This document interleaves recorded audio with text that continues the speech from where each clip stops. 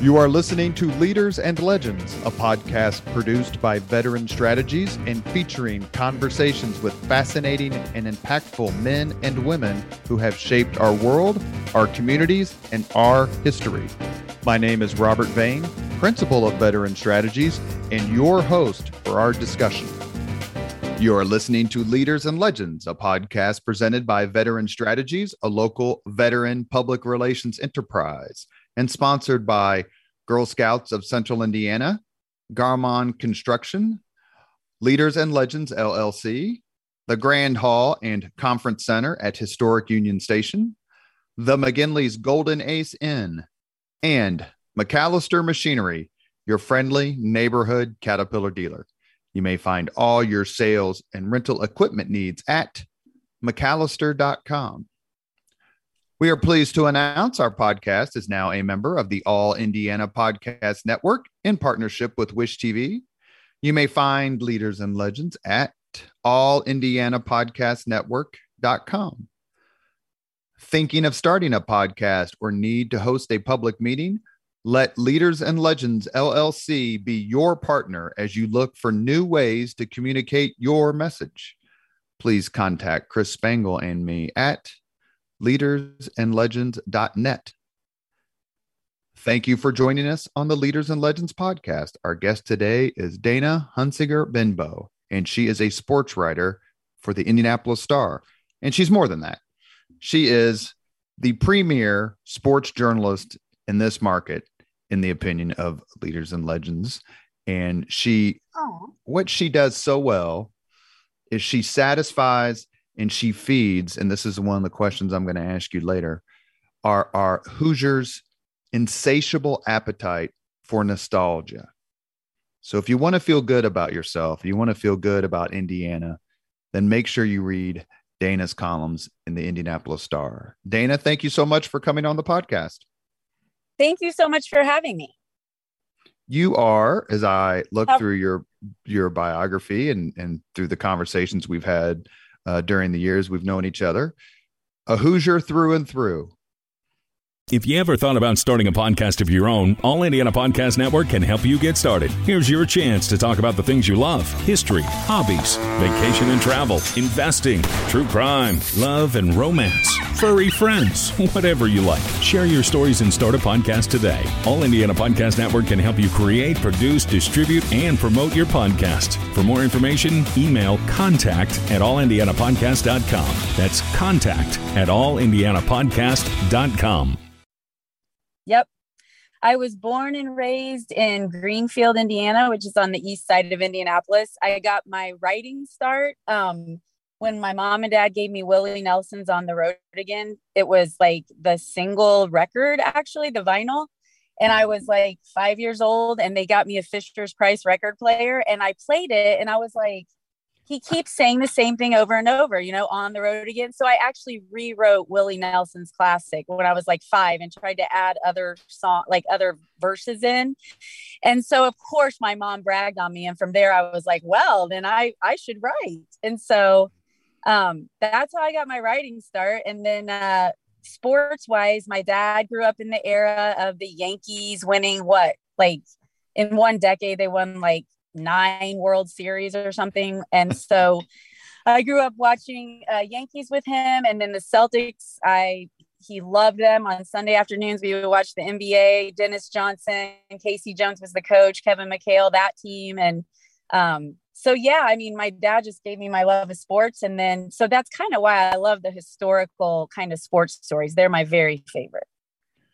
Well, your columns, your stories are must read for those of us who, like you, I've basically spent all of my life in Indiana, except for the 3 years I was in the Army. And we love to look back. And I'm going to ask you about some of those stories. Some of them have to be fun to write, and some of them have to be tough to write. Yeah. But you mentioned your love of writing. What made you matriculate into journalism as opposed to another way to make your living through the written word?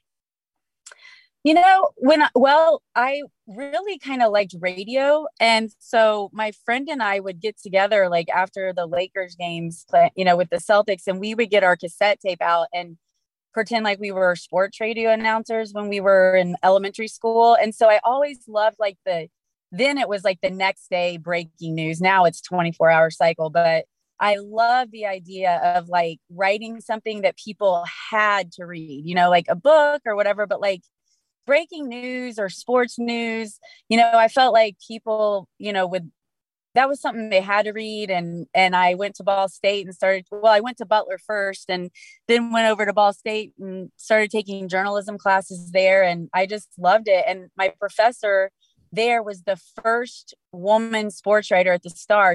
Her name was Debbie Reed. She's still alive and I still talk to her, but I made her sound like she was in the past tense and she's not, but she was there when the Colts moved to Indy in '84 and she like covered that.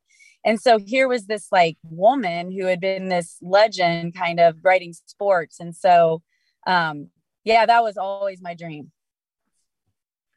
Now, Ball State is famous for producing journalists, and it's terrific journalism school. Were you at Ball State with anyone who's currently working in the Indianapolis market, or any names we would necessarily know? We like to ask these questions of people when they attend colleges, whether it's Harvard or IU or Purdue, Notre Dame. I'm 47, so Letterman had left. Jim Davis was gone, but Garfield's creator. I'm trying to think. I can't think of anyone famous that was there when I was there. Just me, I guess, who's not famous. Except for in my mind. Okay, but you also went to did you go to Greenfield Central High School? Yep, Greenfield Central High School. So you are at least the third Greenfield Central alum to have appeared on the podcast with joining, Michael O'Connor, former chief of staff to Bart Peterson. Yep. And now works at Lilly. And Dave Arland, who used to work at WIBC and was press secretary for Bill Hudnut and went and worked for Thompson / RCA, now has his own PR gig. He came on to talk about the legacy of Bill Hudnut. So you are number 3. We've had several Harvard grads, actually. And so we're keeping count. We're keeping count of all the important alums. Did you go to Ball State? Because go ahead. No, I was going to say, I think Dr. O'Connor in Greenfield, he's my parents' doctor. I think he's brother to that O'Connor, I think. But that's neither here nor there. Do you know Mike? I mean, do you know that you guys went to the same high school? Or Arlen? You and Dave Arlen have several of the same sort of background. Yeah, I know of Dave Arlen for sure. I don't know O'Connor. Poor Michael. Wait till I tell him. What made you decide to go to Butler in the first place and then switch? Did you have a career change in mind?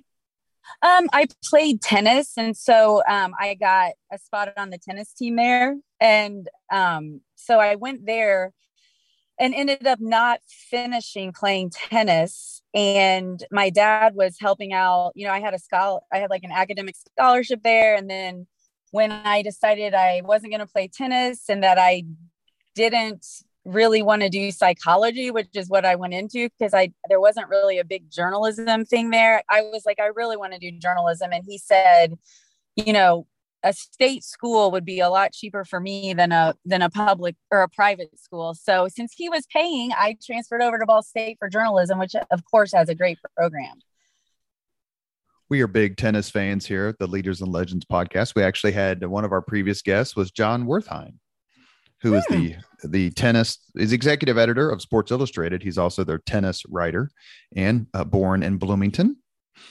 And we talked a lot about tennis when we had our interview with John. Who did you admire growing up? Tennis is such a wonderful game. I play racquetball incessantly, mostly because I was never any good at tennis. But who did you admire as a tennis player? What drove you to that game? Because I know you played volleyball as well. Yeah. Tennis. Well, I was obsessed with Pete Sampras. Like that was, and during the whole Boris Becker, Pete Sampras, all those days. And then I loved Monica Seles, who of course grunted every time she hit the ball.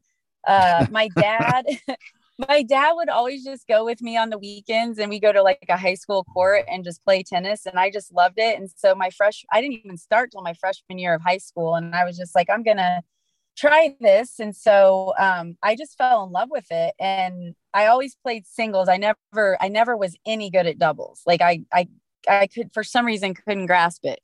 But yeah. And so once I got to Butler and I walked on to Butler's, well, he came out to North Central, the coach did, during the summer after my senior year. And I didn't get a scholarship or anything, but he had me be a walk-on player. And so I did that, and I played volleyball in high school. Never was good enough to do that in college or anything. Played oboe in the band, piccolo in the marching band, because you don't do oboe in the marching band. So do you still play tennis? Do you still play the oboe? I don't play the oboe. I rarely play tennis. I'm very into beach volleyball. So I play twos beach volleyball. Here in Indianapolis? I know there's some courts. I've seen some on the south side. Yeah, actually, the 2 new courts indoor just opened this year. So I've been even able to play in the winter. There's one in Greenfield out by the Mount Comfort exit. And then there's one, I think, in Westfield. And so they're having leagues and things like that. So you can play sand volleyball in the winter in Indiana. It's amazing. It's amazing. Are there like leagues and everything? Anyone can go watch, or you just sign up and play, or how organized is it? Because, I have to confess, sand volleyball isn't something I associate with Mount Comfort exit. I know. It's very organized. They have, right now I'm playing in a Cali style league on Wednesday nights. And you basically, you have a partner and you just go and you just play per point, and like they'll have the winner. It's like an 8-week session, and then they'll have the tournament. But mostly I do doubles, or like the Cali doubles. There's also 4s, 6s. The 6s, we always joke, are literally people can stand on the court and drink beer while they play. Like they're not exactly moving. Yeah, they're not really moving. Well, let's merge something. It's a little bit premature in the interview because I wanted to ask you about this later, but since you just mentioned it, one of the things that I miss most about Indianapolis and the culture and the events, this is way pre-COVID, is when we lost the tennis tournament that was here, which was absolutely fabulous. We've talked to Mark Miles about it, who used to be head of the ATP. But did you ever cover that or attend it, or kind of what are your memories of that tennis tournament, the RCA championships, if you have any, and I believe that tournament was voted the favorite tournament of the players like 10, 12 years in a row. Yeah, I never got to cover that because I just came onto sports about 7 years ago. But I was an intern at AUL, which is now One America downtown, and they were a huge sponsor of the tournament. And so one whole summer, I spent my entire summer like getting our sponsorship. Like we put on the big gala the night before. And so I got to be super involved in it one year. And it was, I mean, literally, yeah, like, it was the coolest event. I mean, it was just crazy. And it was so just magical. And I don't even know what happened to that. I don't even know. Cincinnati ate it. Okay.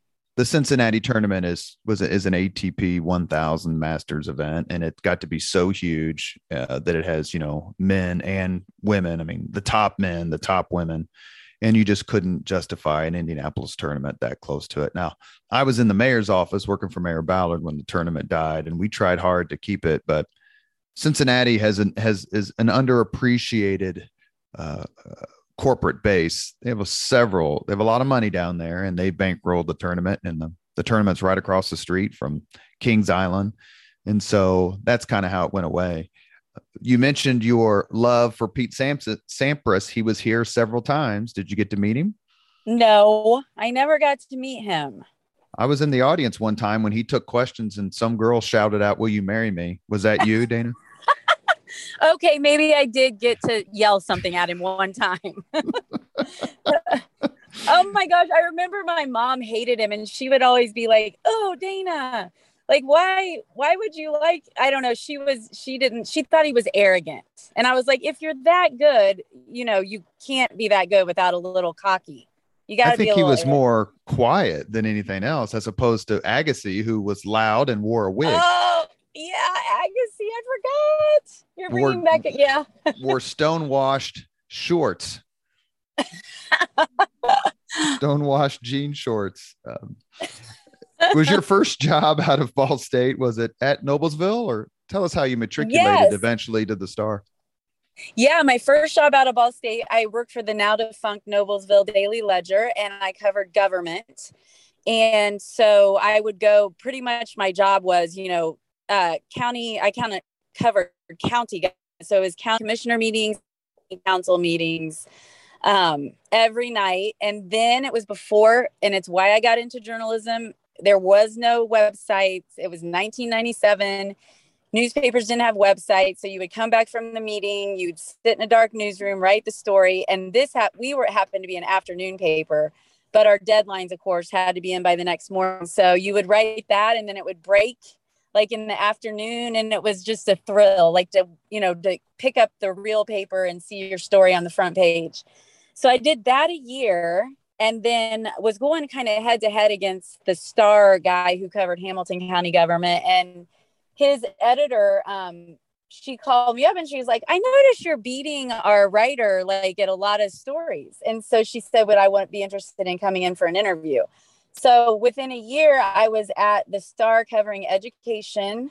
Again, a lot of like night school board meetings. And then I moved on a year later to the business desk, and I stayed there a year and covered Simon Property Group, all the Fortune 500 companies, Finish Line, all the public companies that were in Indy, retail, real estate development.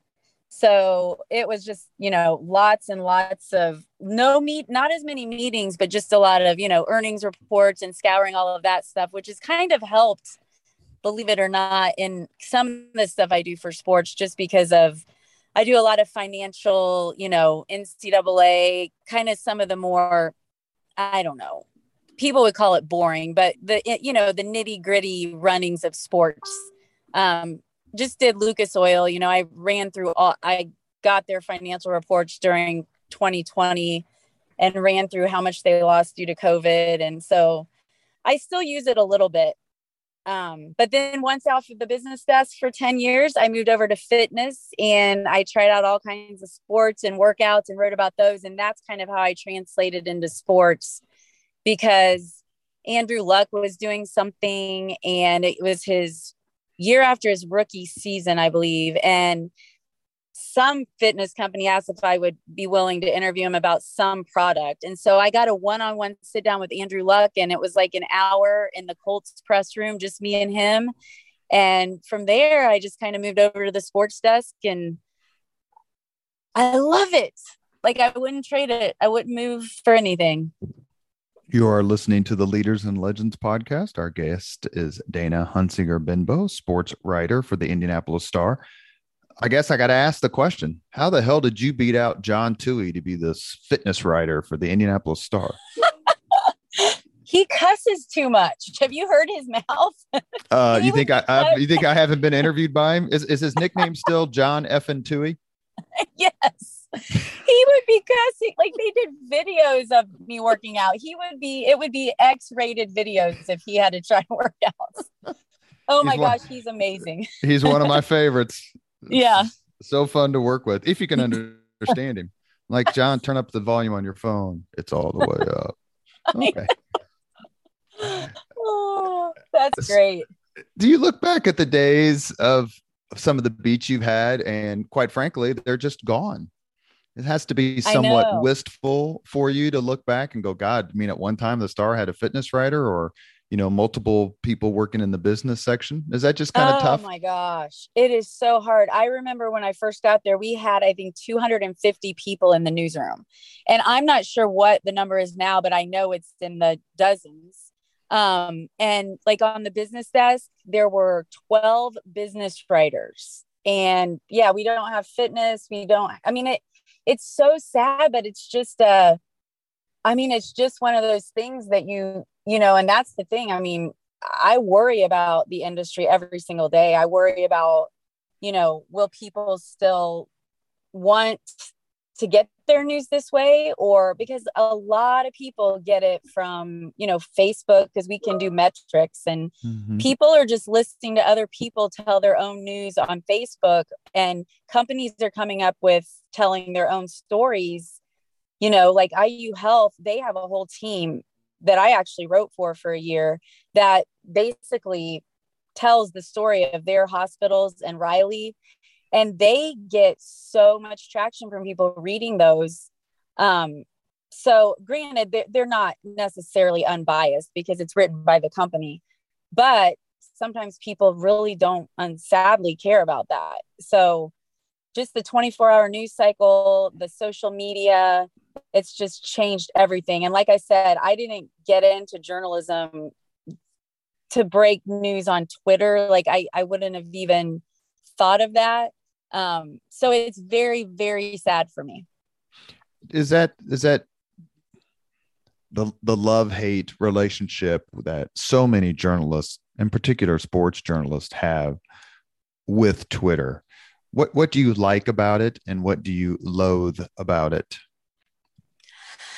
I like Twitter. It's definitely, I think, a place where most people, break their news or get their news. And I like that that you can do that. And it tends to do, pretty well and reach a lot of people.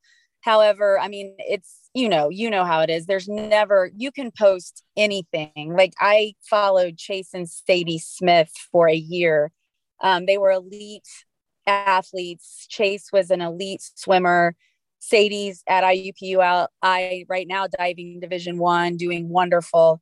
And, he had terminal cancer. They got married as high school sweethearts. And there was nothing not to think was sweet about the story, really. And even with that, I got hate mail, and people will find any reason to, come back at you. And I don't know what it is about that. Okay. So what is it? Let's ask about that just a little bit. What did they find so terrible about it? Just that you were devoting so much time to it? Like, why this guy and why not my son, or why not other people, or why not other stories? Cover the Colts. Yeah. Like more why you're just inundating us with this story of these two people. And I'm sick of hearing about it, and I'm sick of it. And they were very Christian couple, and there was no way to tell their story without including that. It would not have been an authentic story unless their faith was included in it, because every time you talk to him, that's what they talked about. And that was how he dealt with his terminal illness. And he died in April of 2021, but even up until the very end, and so people were very negative about, mentioning his faith. But if you hadn't mentioned his faith, then there would have been a whole other side of people who knew him, who said that you were, withholding his faith. And I feel like I just feel like it's a very vindictive platform. I don't get that with Facebook or Instagram or any of that. I don't know anything about Snapchat other than my teenage sons have it, so I don't use that. But I just feel like, do you feel that way? Like Twitter is kind of a mean-spirited platform? Well, I finally deleted my Facebook account about 2 months ago, just because it wasn't working for me, and for various reasons. And I don't miss it like at all. Like, not at all. Twitter is a little different because, as has been documented on the podcast, my favorite football team is the Miami Dolphins. They've been my favorite football team since Super Bowl VI, 1972. But why? Why are they my favorite team? Yeah. If you grew up in Indiana, why? Well, when I was born in 1967, so we didn't have a team till 1984. Right. So the Dolphins in the early 1970s were winning Super Bowls and going undefeated. And so, like so many people who are still Bears fans in this market, despite the Colts, I just stuck with them as a kid. And then we draft Dan Marino, and you think, hell, you're going to keep winning. And that hasn't worked out. So, there's something to be said for loyalty. But I'm on Twitter, a lot of it because I follow sports writers, for my team, and a lot of history accounts. So I find Twitter, it's easier because you don't see all the comments immediately like you do on Facebook. Twitter, it's easier for me to ignore that or just not engage. But as a reporter, and I'm lousy with social media as a PR professional, which I guess I kind of am. I'm lousy with social media. And if Chris Spangle could, well, I guess he could interject with a hearty laugh right now if he wanted to. He would second that. But as a journalist, do you have to have a Twitter account? Like, does the editor or does Ms. Green or someone say, look, I know you hate it, but you got to have one? Or can you just chuck it and go, I'm not putting myself through this? We don't have like a mandate. However, it would be probably not very smart not to have a Twitter account, just due to the fact that, that's where people are getting their news. And if you don't post your stories on Twitter, not very many people are going, people are, but they're not going, hey, indystar.com, let me pull up that website and see what stories there. You know what I mean? They're coming to the website because someone posted a story. So yeah, I think the best bet, and I am not good at social media either. I don't respond to anything negative ever. And I definitely don't talk negative on Twitter, but I also don't do a good job of engaging enough. So I'm pretty bad at it too. I pretty much post stories there and then just hope they take off. So, like the Greg Doyles of the world, he is in there. He is talking nonstop, and that's why he has 100,000 followers probably. So I was going to ask you about that. I see Greg at the gym from time to time down in Southport when I'm playing racquetball. He's usually in there boxing around somewhat. It's always fun we usually have a kind of perfunctory 2 or 3 minute conversation when I see him. He's very engaging, obviously. Do you ever compare social media horror stories? Because what he does is opinion driven. So he automatically is going to elicit responses pro or con based on what he writes. Yeah. And that's the beauty that I have. I don't write opinions. So if anyone does rip, I can say, well, that is what that person said, or that, it's factual based. Not any of my opinion is inserted. And with him, that's all it is. And so, I don't know how he does it. I know when he goes on vacation, sometimes he literally doesn't check Twitter for 6 days. He just stays completely off of it just to take a break. But all of us in the newsroom, we talk a lot about, the reaction you get on Twitter. And I'm trying to think if I have any terrible horror stories. I don't. Well, I have a certain person right now who is going at me on Twitter, but that's nothing new. Do you feel like they're like stalkerish, or is it just they're just unhinged? Because I have to admit, I couldn't tell you the number of times, either on Facebook or Twitter, I have started to write a reply or a response and just deleted it and go, why am I doing this? Why? It doesn't matter. I don't care. They don't care about me. I don't care about them. I disagree with them. That's fine. Move on to the next thing. That's actually one of the reasons why I got off Facebook, is you tend to try to engage and then you realize that it's just meaningless. It's like winning an air guitar contest and calling yourself Jimi Hendrix. Right. And I do notice some of the meanest comments, if you click on the person's profile, either it's a fake account because there's maybe 7 followers, or it is. So I sometimes wonder if people just create accounts just to do, just to kind of do that. And then that leads me to the question, why would I care if they're that desperate that they have to create a fake account to make their life entertaining? Then why do you even care what they're saying? So I try to just stay away from the negative and focus on the positive.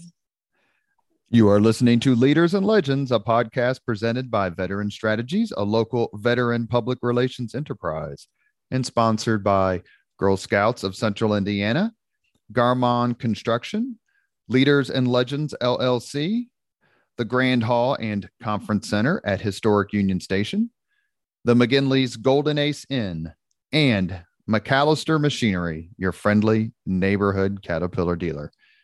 Our guest is Dana Hunsinger Benbow. She is a writer for the Indianapolis Star. She is also married, has 3 teenage sons. That's a lot to juggle. And she has her own pet goat named Gus.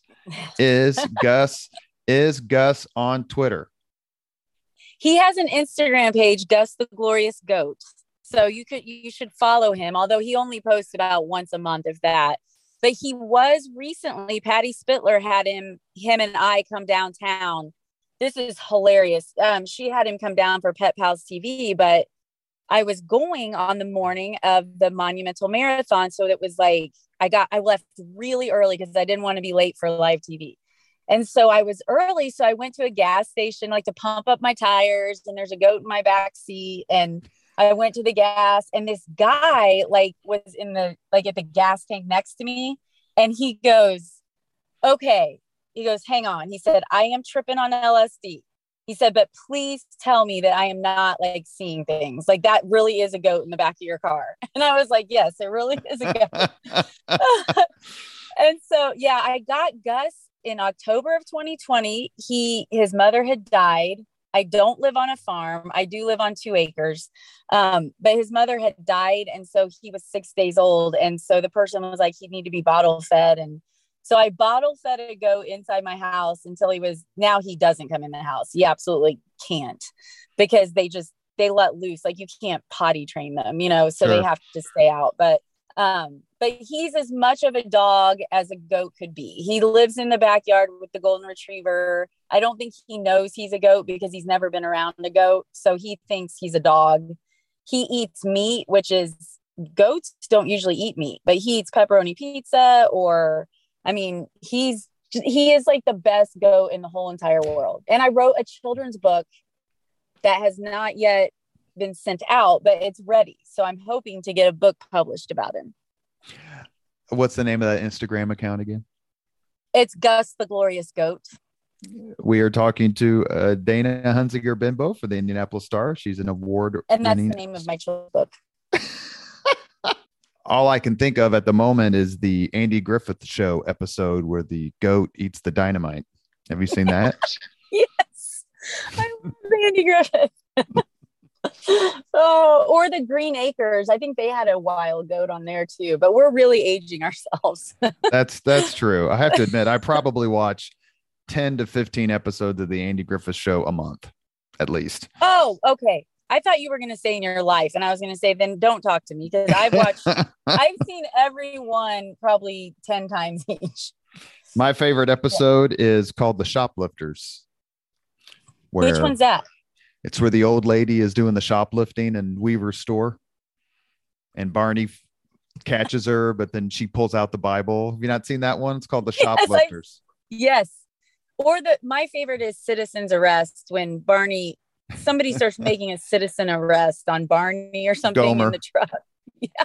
Gomer does for the U-turn, and then they Yeah. And Barney calls Gomer a boob, which I thought was pretty racy for the early 60s. It was. Did you get to I'd be absolutely terrible podcast host if I didn't immediately say, did you ever get to talk to Jim Neighbors and tell him of your love for the Andy Griffith Show when he was here for the 500? I did get to talk to Jim Neighbors, and I told him my love of Gomer Pyle, because that was also my that was what I grew up. I just loved Sergeant Carter, Gomer Pyle. I loved that show. So I didn't mention Andy Griffith, but I did tell him Gomer Pyle. And I think that was the year before. I think it was the year before it was his last year to sing. So, and I think Florence Henderson was with him at the time. Another when I talked, Hoosier. I think I got to talk to 2 greats at the same time. You mentioned playing team sports, for example. Does that prepare you, like volleyball or a sport like that? Does that prepare you, you think, for an office environment, like a newsroom, where everyone has to, you have editors and you have fellow writers and photographers, and you all have to work together? Does one helpful the other? Oh, yes, absolutely. Because, I mean, personally, people see the writer's byline, but they have no idea the layers of work that goes into a story, from copy. I mean, you do, because you're in the industry, but we have copy editors, we have design studios, we have an editor. Like if it's a controversial story, 3 or 4 editors might go through that. There's stories where you work with another reporter on a, and I've always liked working alone, but being on a team, playing volleyball, you kind of learn to give and take, and it's not all about you, and whose byline goes first. It makes you want to put the other person's byline first because you're trying to be a team player. And so I think for sure, I think sports is pretty much good for any career. And I know if Chris doesn't really like sports or isn't a big into it, but I do think that it does have lessons, and it does have far-reaching implications beyond the court and field, because you look at like just the cultural things that sports has done over the years, with Jackie Robinson, and the NCAA tournament, started saying that it wouldn't have host cities unless they allowed, same-sex marriage or, that kind of thing. And I feel like it kind of has paved the way for so much more than what just happens with the athletes on the field. Is that always a part of your mindset in your writing when you cover a big event that crosses the lines with social issues that, for example, Major League Baseball this year took the All-Star game out of Atlanta in protest of what they perceived to be restrict voting laws. And then a few months later, the Atlanta Braves host the World Series. Right. Didn't they win it? So, there's a lot of cheerleading and applauding for Major League Baseball when they took that stance. And then there was a lot of kind of guffawing and laughter from the other side when the Braves hosted the World Series, an even bigger event than the All-Star game. So is it tough for you to, because you're not an opinion writer, to straddle a line without alienating a certain group of people, or is that just inherent in the gig? It is very difficult to straddle the line, but not so much as a non-opinion writer, because of course the demand from editors is always to call both sides. So in a very controversial story, you definitely always try to get both sides. I think I was thinking about, for example, the kneeling at the the NFL kneeling during the anthem games, and it is a different world for sports, because I do feel like, unlike years past, maybe 2 decades ago, even the average reader is bringing politics into sports, and so if you write something, they will call you, either left leaning or right leaning, whichever they feel is the case. And you're literally writing a sports story. So even though you have the Jackie Robinsons and all the, Billie Jean Kings and all these people paving the way for social justice and social issues, I feel like it's really culminating right now, because these athletes now have their own, platform. Like LeBron James can go on Twitter and say whatever he likes. And so it's completely changed the landscape of reporting sports. And the reader expects you to take a side. So if you're writing about kneeling about the national anthem or during the national anthem, even though you are a straight news reporter, they're like, well, why didn't you condemn it? Or, why didn't you applaud it? And you're not helpless in response, but you're almost like, you can't just spend all day saying, well, that's not my job. Go see Greg Doyle. Right. And I think, and that's the case where you're also like, even if I could take a position, I wouldn't, because I just would not even open up that can of worms. I like very much not being a columnist. I can't imagine the heartache and turmoil of writing something every day, that's controversial enough that you're really, really getting it from people. James Briggs, he might even have it worse than Greg Doyle, because I know people just are relentless. Well, but we also, I want to say, we also love those people. I don't want to, because I love that readers are engaged enough, obviously, that they care what people are writing at the Indianapolis Star. So it's not in any way like we don't, I'm not trying to rip on them. I'm just saying it can be tough when you're sitting in the seat of the journalist. Dana, you mentioned that sports has been something you've been interested in your entire life. What is the earliest or first sporting event you remember? Ooh, that's a good question, because we did not go. The earliest sporting event is watching my dad play basketball in leagues. Like it was in the era of the Cabbage Patch Kids, because I remember taking my doll to the game. So I remember watching my dad play basketball and softball. But as far as going to an actual sporting event, it was probably early Colts years. I mean, I was in college at Butler, and I can remember taking my textbooks to the game. They were that bad. Like, I would sit in the stands. We had season tickets, but I would literally study while they played. And then I do remember my first concert, though, veering off. It was Michael Jackson's Bad concert at Market Square Arena. Well, remember that. What was your first? My first concert was Van Halen in El Paso, Texas. I was stationed in the Army right outside in White Sands Missile Range, about 50 miles away. So that was the first concert that I got to choose. First concert I remember as a kid, Starlight Musicals, Johnny Mathis. Oh. Yes, and he wore a burgundy velvet burgundy tuxedo that looked like the back seat of a 74 Eldorado. I'm going to ask you that. I'm going to ask you, as one of the 5 questions is, what was your first concert? So I'm going to have to think up another one here before I actually ask them to you. I'm sorry. No, not at all. Is there a sporting event or game in history you wished you would have covered? Can it be like even before?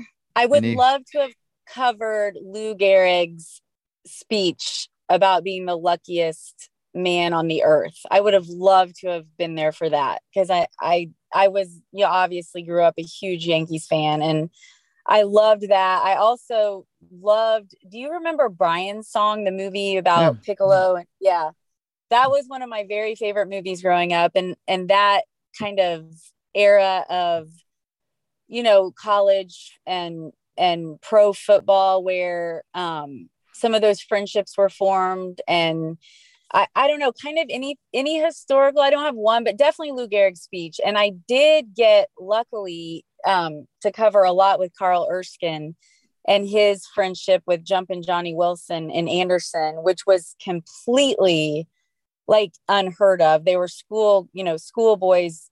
Erskine's white, Jumpin' Johnny Wilson's black, and they were best friends. And they did everything together, and they played in the Wigwam basketball together. And then, of course, Erskine went on and had played with was it the LA Dodgers? I think he maybe started with Brooklyn and ended up in LA, maybe. Yeah. And so he continued that with, that just color. I mean, you don't want to say colorblind, but I mean, he always, when I sat down with him, he was just like, I literally just didn't see anything other than myself when I looked at Jumpin' Johnny Wilson. He was a kid who liked basketball. And so I love those kind of historical racial sports stories and how they kind of bring people together.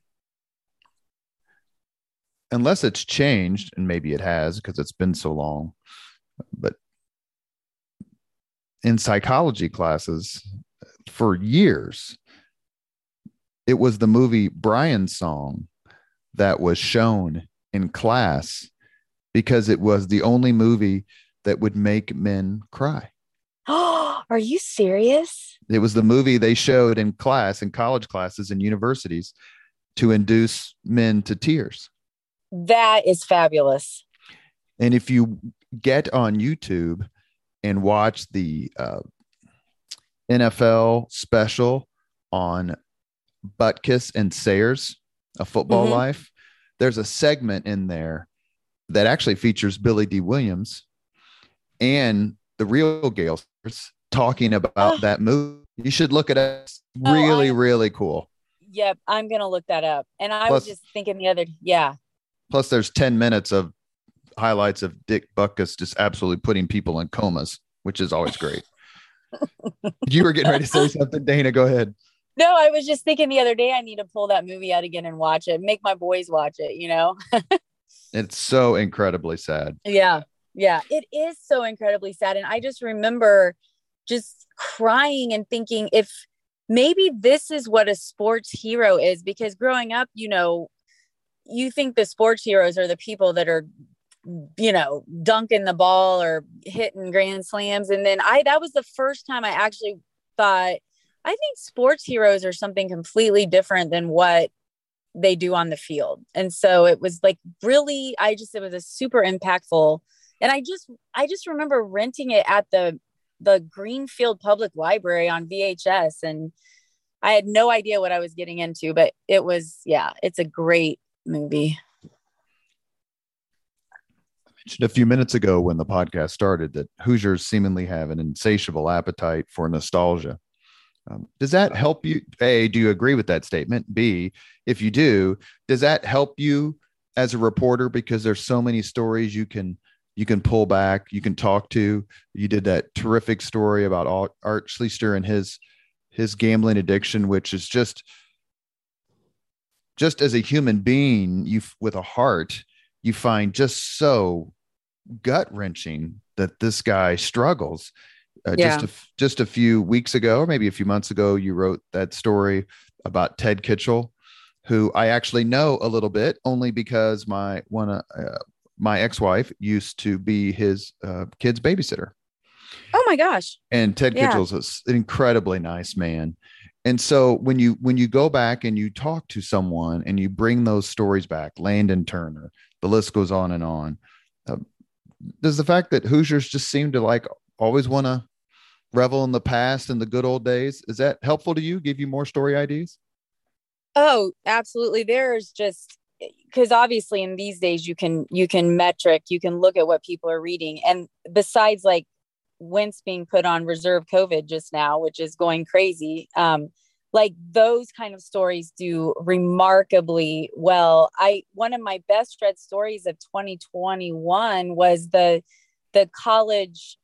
He was married, had 2 children, and he just recently died this year. And I got to talk to him months before he died. But Steve Platt, who was like the highest, he still holds the record for most points scored in college in Indiana. But he was a 26-year-old husband and father and farmer when he did it. So he would literally work on the farm all day, go, to basketball practice, and then come home and take care of his wife and kids. And so he was a grown man basically when he set the record. And I remember asking him because the 3,000 point record was getting ready to be broken by Mangus. And I was asking him about it. And he said, that's not comparing apples to apples. He has the 3-point line. He gets to play more games than I did. And so he was still holding on to that record. But yeah, any of those historical sports stories are just, I just finished one today that will be running on Tony Holman Jr., who was, I had no idea, this like standout athlete. Did you know that? Like he was on Yale football's undefeated team in 1923 as a left end. He was named an All-American end. In high school, he was like the #1 pole vaulter and high hurdler in the nation. He was named by like the high school association. And you hear about him as a racing legend and Clabber girl and buying up all the business ventures, but I had no idea that he was an athlete in his own right. And so I went through I called Yale and got through their archives, which no one had very much because it was 1920. There just wasn't a lot, but I did find enough to write a story. So hopefully people will enjoy that.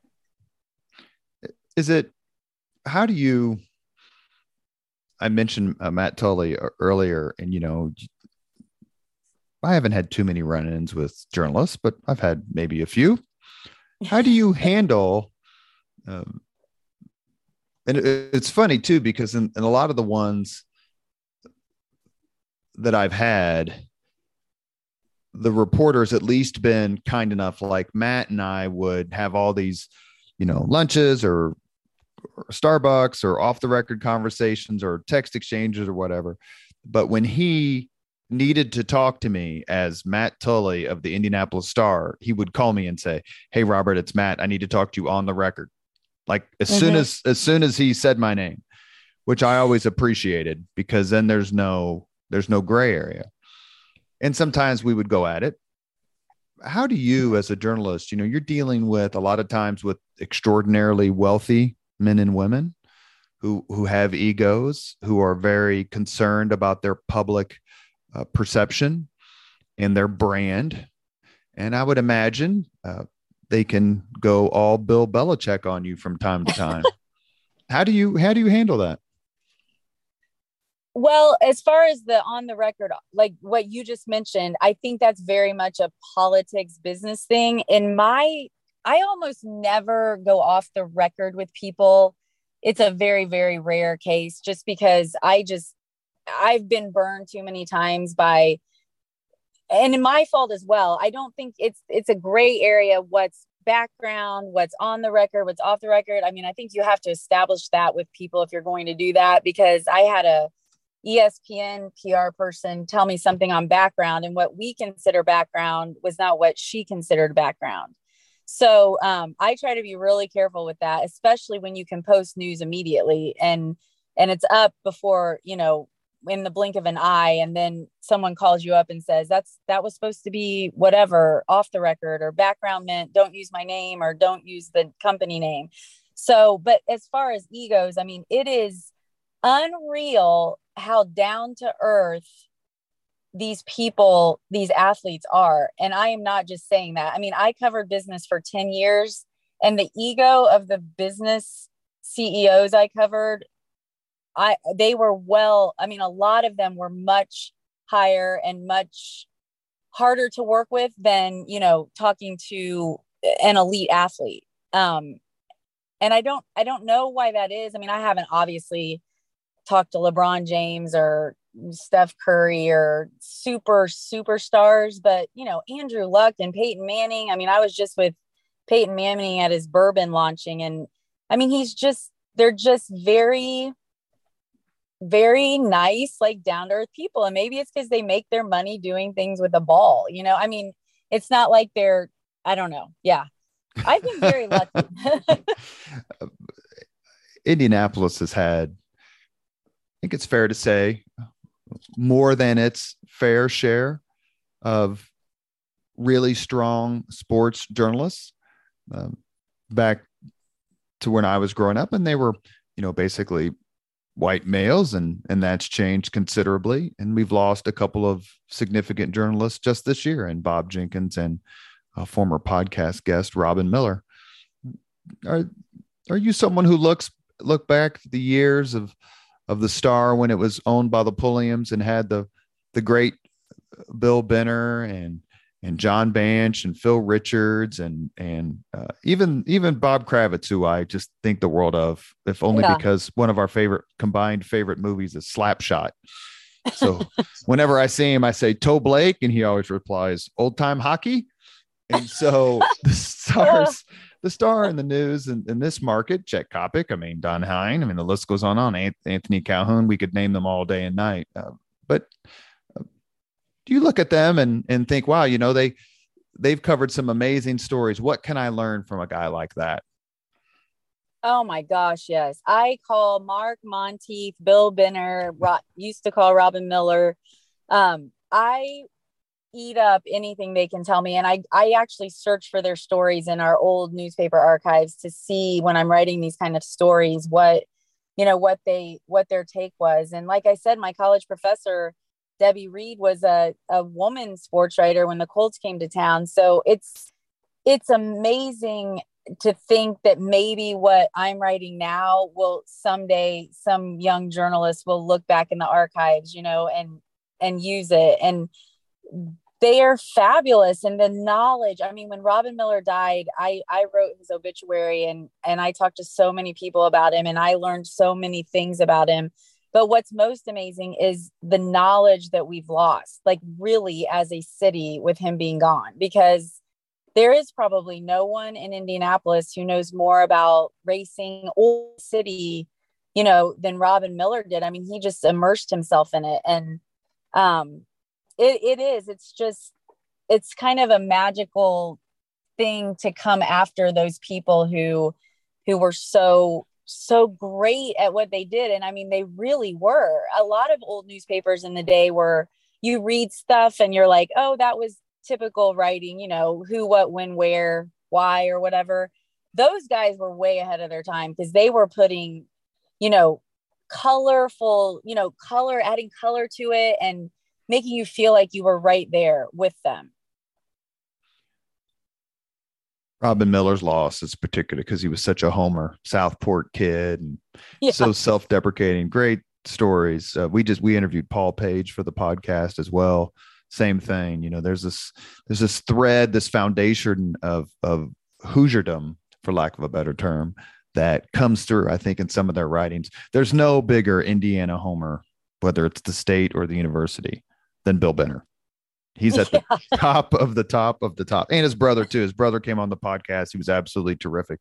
But one thing that's changed since you've been in journalism, and we have a few more minutes with Dana Hunsinger Benbow, the sports writer for the Indianapolis Star, is that the presence of female journalists has certainly grown considerably, paved in part by people like Sally Jenkins and Jackie McMullen, who wrote this brilliant book on Larry Bird and Magic Johnson. And ironically, perhaps, that one of the top executives at ESPN is someone named Jill Fredrickson. And I don't know if you've ever heard of her. I wrote a big piece on her. I remember. That's why I was just getting this leads into the fact that her locker was 2 down from me at Thomas Carr Howe High School. No way. Yeah. So Jill and her brother Andy and her sister, Kristen, were all East Siders, all went to Howe. So I've known Jill since she was in elementary school. I'd love to have her on the podcast. I'm sure ESPN wouldn't do it, but so proud of her and everything that she's accomplished. But it has changed. And how do you think the change, the proliferation of female sports journalists has helped journalism and perhaps even helped sports? I think, well, number one, and when you were saying that, I was thinking of Sage Steele too. She's another hometown girl. Yeah. I think right now I'm the only woman on the Star Sports desk. And it's still, and I don't know, it's still, a rarity. When I'm in a press box, most of the print journalists are men. There's very few women writers. Now down on the sidelines, some of the broadcast journalists, I feel like there's a lot more women doing that, even maybe more than men now. But I think it's helped. Number one, even the athletes themselves, if you're covering men, they're very respectful. They act like you know what you're talking about. Even when I started, in business 20 years ago, I felt like I was talked down to about business as if I might not understand it. And it may be because I was 20 something and that they were just simply would have done that to anybody young. But I think it's always better to have more diverse coverage of anything because you get it from every viewpoint and you can look at things in a way that other, maybe a man wouldn't look at, or, that's why it's just great to have so many different people from different backgrounds covering any beat, because that's how you really, tell the whole picture. One of the themes of the podcast is we talk a little bit about unsung heroes. People don't realize how much X had to do with the success of Y, or how much impact this person had. So I'm going to say the name of someone who I think is an unsung hero of this city, not only the sports world as it involves Indianapolis, but the city itself. And if you would you please react when I say this name? Yes. Nancy Leonard. I knew you would say that. You're so right. Oh my gosh. Yes. And I sat down with her after Slick's death and at a bar in Carmel and said I wanted to tell her story. And it is unreal the impact she had on the Pacers staying here and not leaving for something else when they were in financial turmoil. And just people hear the slick name, but, and you know this, she was the one pulling the strings. She was the one, he ran everything by Nancy, anything that was going to happen, he ran by Nancy. And she was a general manager, and not just in a term like not a secretary who ran around, making sure the events were scheduled or the travel was, she was sitting in meetings with presidents of, those ABA teams and NBA teams. And she was like making decisions, and they were not backing down. And right now it sounds, it's 2021 and people may not understand just how amazing that was back in the, late 60s and early 70s, to have a woman who was doing that, and still so graceful and, loving and motherly, but also, as everyone I talked to said about her, she could be very feisty. And yes, I love that you brought her up. She's one of my favorite people in the world. Another interview that I wanted to ask you about very quickly, and we have a couple more minutes before we get to the 5 questions. One of the 5 questions will have to be improvised, since Dana's already answered the concert question. You just did a terrific piece on a former guest on this podcast, and that's Jeff Smulyan. Talking to him, realizing his role in creating sports talk radio, it was kind of interesting because he realized, and I haven't listened to that interview in a long time, but he was very proud of the accomplishment of what it meant. But he also, in my estimation, looking at him, this is pre-COVID, we were in the same room there in the Emmis building. He was almost wincing, like, yeah, I know that it can be a problem because people get so hyped up about their sports teams. But what did you learn about Jeff Smulyan when you interviewed him and his impact? Wow. I covered him. This is in the early 2000s when I was on the business desk. I covered Emmis Communications. So I covered him as the CEO of Emmis, and he was on the board of Finish Line. So he was at their board meetings, and I covered him in that aspect. And then all these years later, I went in as a sports writer and looked at him from that side. And just his, he said that when he came up with the idea of sports talk radio, it was in college. And he just remembers sitting in class thinking, hey, it'd be cool if there was a radio station that just talked about sports. And then when he brought it to his people at Emmis, they told him it was the worst idea they'd ever heard. And I love it. They voted it down. And then, eventually one of them said, well, we're doing good.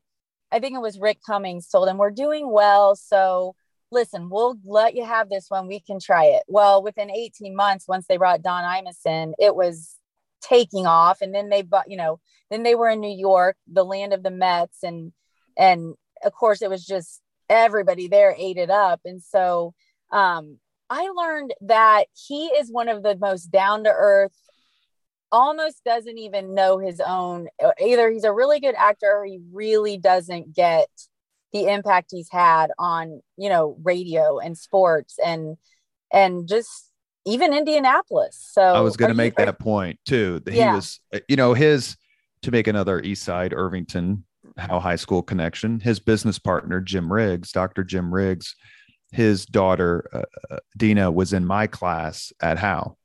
So I grew up knowing about Emmis and Keishi and all that sort of stuff, but I had no frame of reference, right? Like all I knew were the stickers that were on her folders, right? I didn't know what any of it meant. And it was through that connection that I got to know Jeff a little bit, and then kind of through politics and government, working for the mayor or the governor or whatever, because Jeff Smulyan is one of those guys, like a Mac Browning, like a Mark Miles, like a Jim Dora Sr. or a Jim Dora Jr., Jim Morris, who says, politics be damned. We want to build this city. Yeah. And thank God for people, men and women like him, Bill Mays, Yvonne Shaheen, the list goes on and on, right? Who say, look, okay, this is going to make, Bill Hudnut will probably get reelected because we're going to build a stadium and, with no team, and then the Colts coming. All right. But we don't care. That's what I got out of it is how down to earth he is, and how much he cares about the city.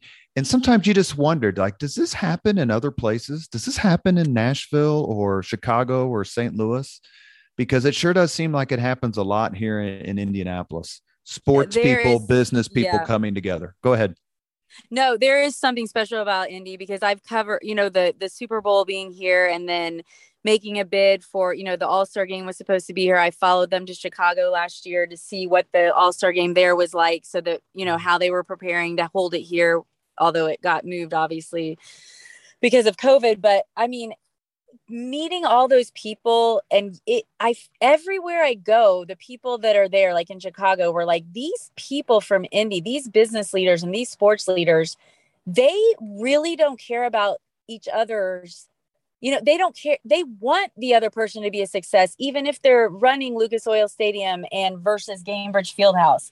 The people that run both of those want the other, it is, I feel like just because I've been in it 20 years and covered it from the business and sports side, I think there is something special in Indianapolis about the people that are making, and that's why it's been successful. If you could choose one word to describe Dan Dakich, which word would you choose? Well, he hates me, so I don't even know. I don't know. I don't know. Just say hater. Yeah, he does not like me. I would say maybe, yeah, I don't know. I can't think of one, but yeah, he mentions me every day on his show and what a terrible, unethical journalist I am. And that's one on Twitter that I definitely don't respond to, but I can't even think of a word for him. We have reached the point in the Leaders and Legends podcast where we ask the same 5 questions of all of our guests. Our guest today is Dana Hunsinger Benbow, who is a writer for the Indianapolis Star, and she is single-handedly responsible for bringing the Chick-fil-A to the Gainbridge Fieldhouse. Yes. So we love you for that, for sure. First question, what was your first job? I was a McDonald's cashier. Am I supposed to expand or just answer? No, that's good enough. And Greenfield? Okay. Yes. And my uncle was part owner. And so I always had to clean the restrooms. And it was nepotism in reverse. Like he made me do the bad stuff.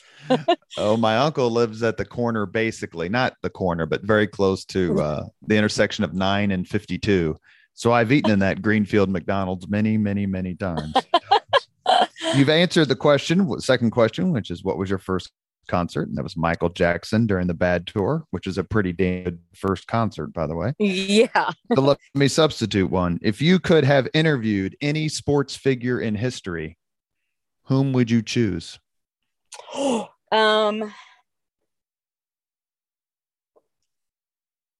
Probably Casey Jones from the Celtics. I loved his quiet demeanor and how successful he was. And I would have loved to have talked to him. And how sad it was in the way that he retired. The year he retired was the one year the Celtics didn't win the championship in the 60s. Yeah. Number 3, if you could suggest any book for someone to read, which book would you recommend? I should have studied these. If it's not Gus the Glorious Goat when it comes out, I would say I love The Fault in Our Stars. I know it's so cliche, but I listened to it the whole way to Florida when I covered Chase and Sadie and the John Green. I just think it's got so many life lessons in it. Number 4, if you could witness any event in history, be there in person as it happens, which event would you choose? Does not have to be a sporting event. Okay. Martin Luther King, I Have a Dream. That's a popular choice, by the way. Is it? Yeah. Yes.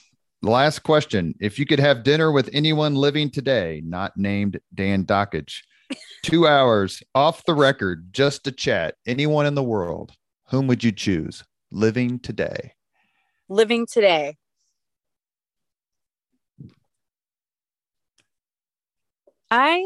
I want to say Vanilla Ice, but that sounds so cheesy. But I love Vanilla Ice. I would love to sit down with Vanilla Ice.